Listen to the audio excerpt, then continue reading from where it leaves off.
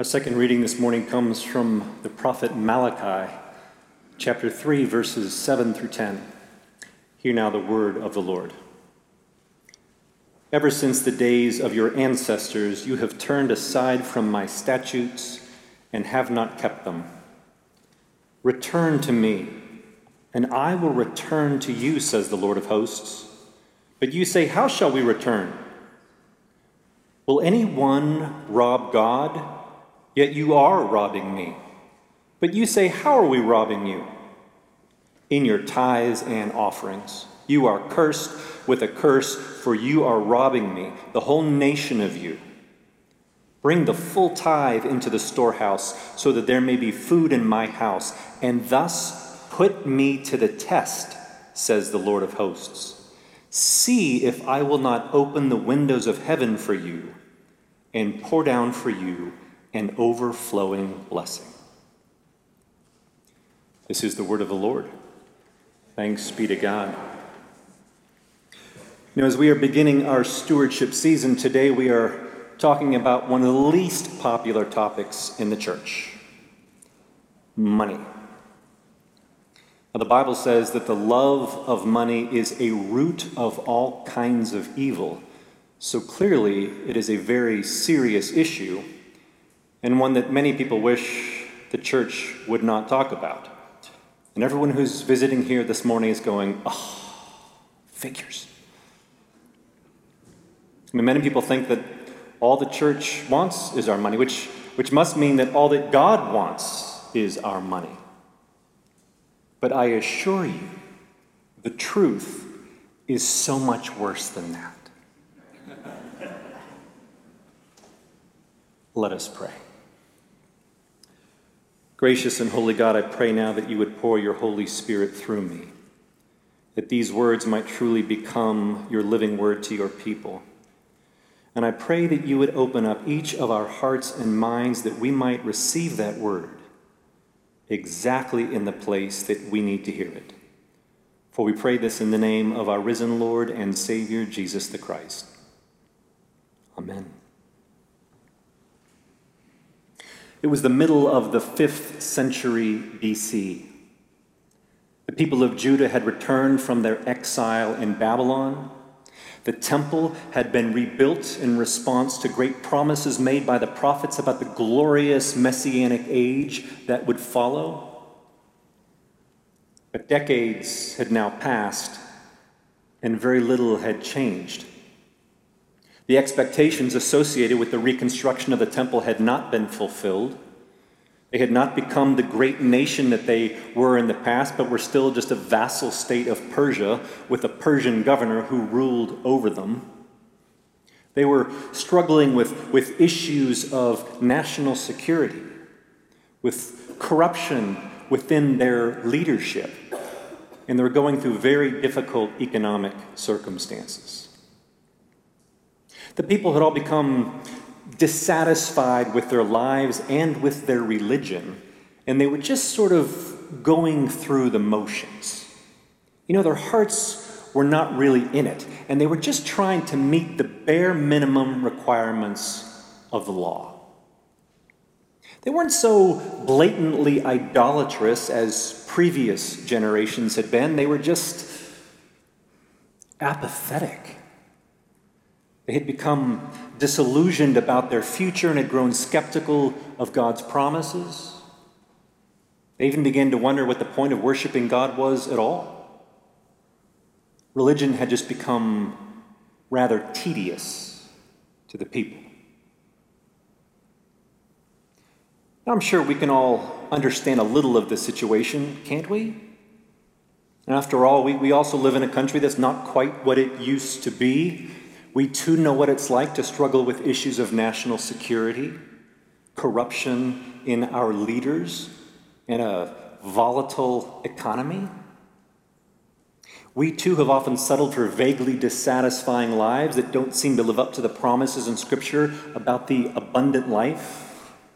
We too have often been frustrated by our religious practice, especially these past 19 months.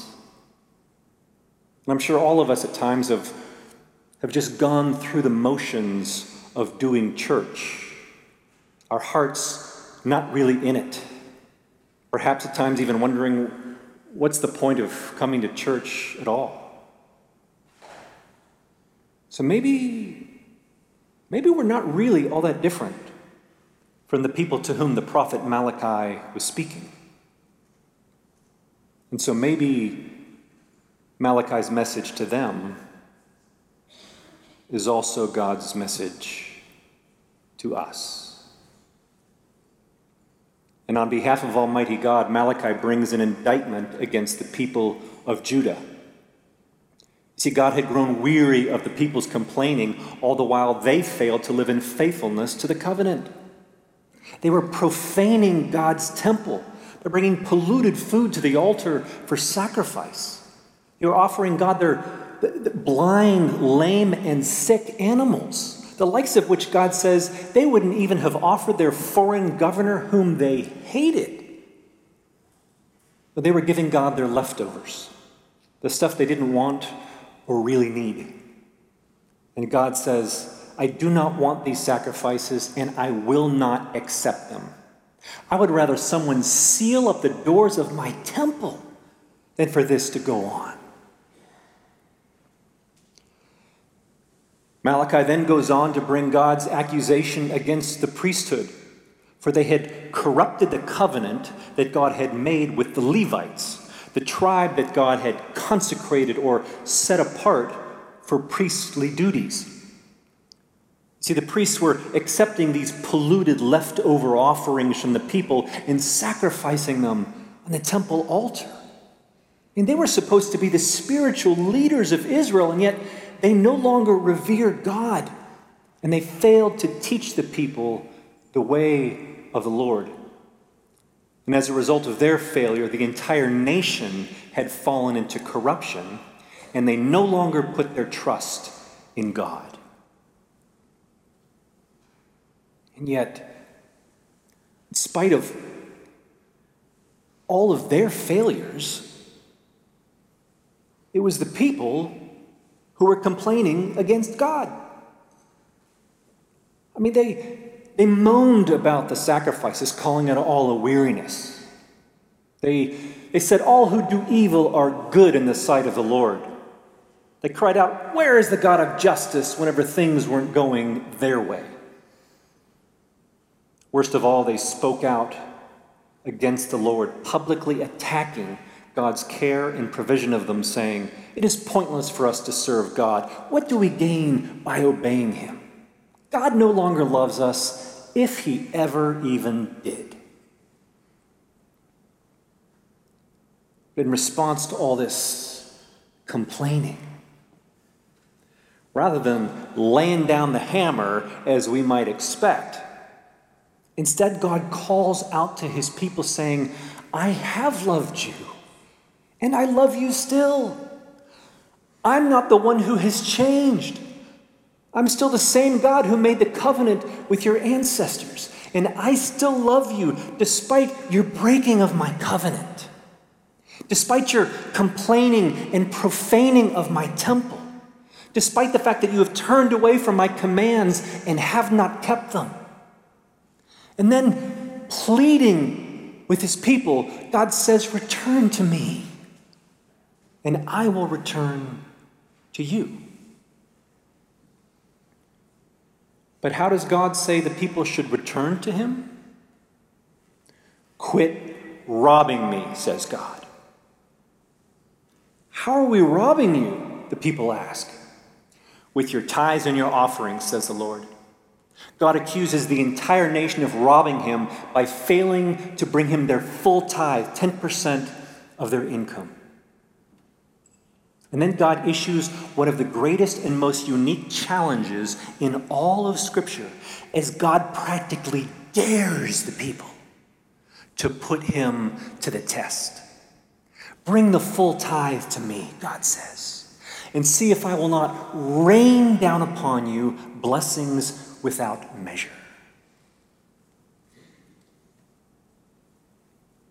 Now, isn't it interesting that for all that the people were doing wrong with their unfaithfulness, their complaining, their apathy, their profaning of the temple, their slandering of God's name and character, what does God say that the people need to do in order to return to him so that they might receive all the blessings of heaven? Start tithing. Now, for people going through such a spiritual crisis, why would God make a financial demand of them rather than a spiritual one? Well, maybe it's because all God does care about is our money. And after all, besides the kingdom of God, Jesus spoke about money and material possessions more than any other subject. But maybe that's because money actually is a deeply spiritual issue, and one that often presents the greatest threat to the lordship of Jesus Christ in our lives. Remember, Jesus said, "Where your treasure is, there will your heart be also." Notice, our hearts follow our treasure. And Jesus knows that the best way to get our hearts to be devoted fully to God, the best way to bring about a spiritual rebirth among his people, is to get us to let go of the God that we call money and learn to put our trust in him instead. But oh, how we resist it.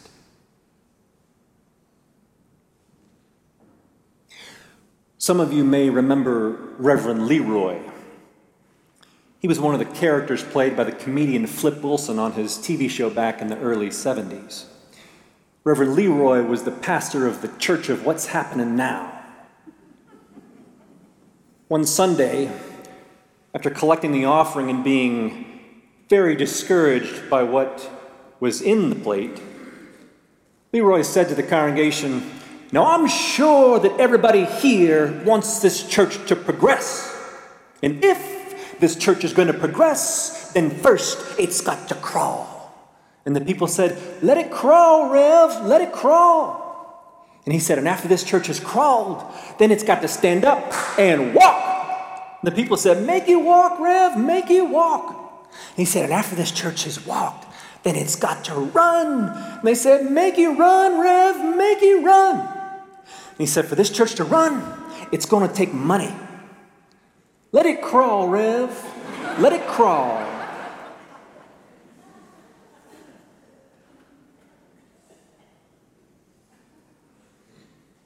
Our enthusiasm dwindles rather quickly once money enters the picture, doesn't it? You always find it interesting how many people complain that all the church wants is their money. But let's at least be honest. All Starbucks wants is your money. All BMW wants is your money. All Nike wants is your money. All Costco wants is your money. All Amazon wants is your money. All Apple wants is your money. We certainly don't complain too much about all of them, do we? No, we line up with money in our hands like lambs to the slaughter, and we throw it at them. But the church doesn't just want your money. No, on behalf of Jesus Christ, the church is asking for your whole life. Your money is simply the most powerful symbol of that. It's also often the greatest barrier to receiving all the blessings that Jesus is just dying to give you. Because nothing causes us to clench our fists more tightly than our money, and only those with the open hands can receive those blessings. But the miracle is, as many of you have learned, that the more we learn to open our hands in faith and give back to God with grateful and joyful and generous hearts, the more blessings we receive. Because with God, you always get more than you give, because you just can't outgive God. Now, be very sure, God doesn't just want your money. No, God wants your whole life so that you can receive all of the blessings that heaven has to give. And you know, The God revealed in Jesus Christ can probably do just fine without any of our money. And after all, he's the one that gave it to us in the first place, right? And if the cross couldn't defeat him, and the tomb couldn't contain him, and the Roman Empire couldn't stop him, then I think Jesus can keep his church going regardless of how much you or I give.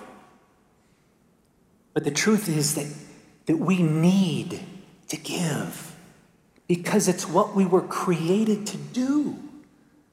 And because where our treasure is, there will our heart be also.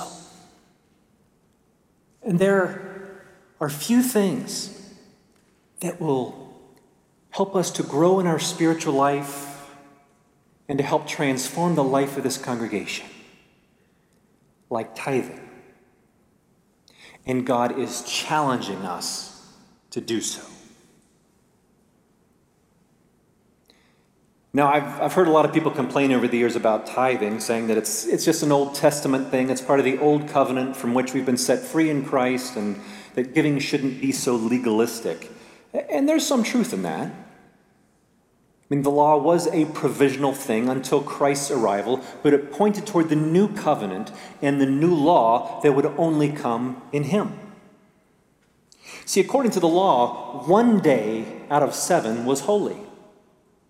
But now, Jesus Christ has sanctified and claimed all 7. The law declared the sanctuary of the Lord to be the holy place. But now, the presence of the risen Savior makes all places holy ground. The law set apart 1 tribe out of 12 to be priests. But in our baptisms, every one of us has been ordained as a priest of the living God. And the law demanded 1/10 of the people's income for God. But on the cross, Jesus Christ has paid the ransom for your life and for mine. He has bought us with a price and claimed us as his own. Now everything that we have and all that we are belong to him. So the question is not how much of our money are we going to give to God. The question is how much of God's money are we going to keep for ourselves. Let's at least get the question right.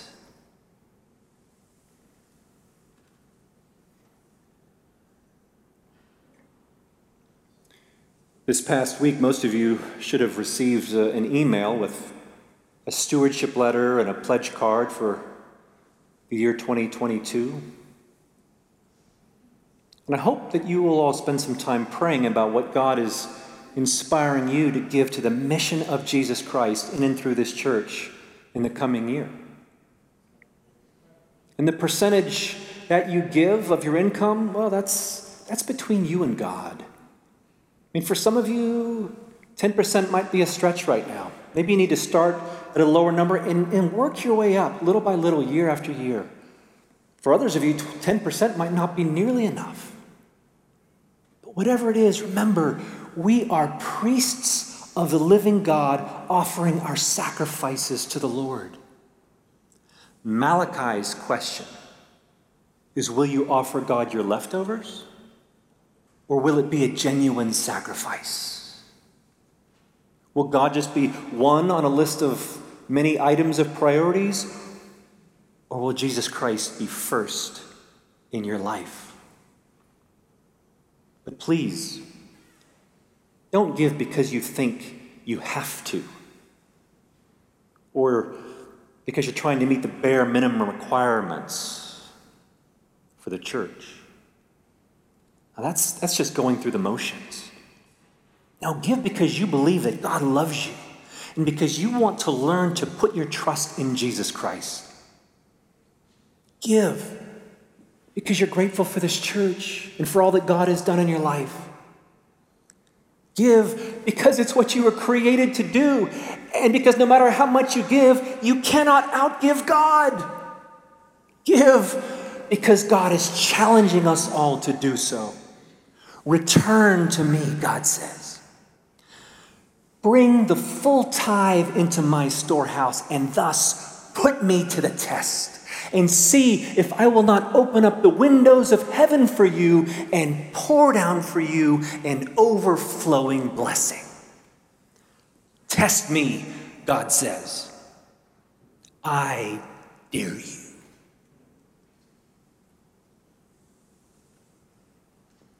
Amen.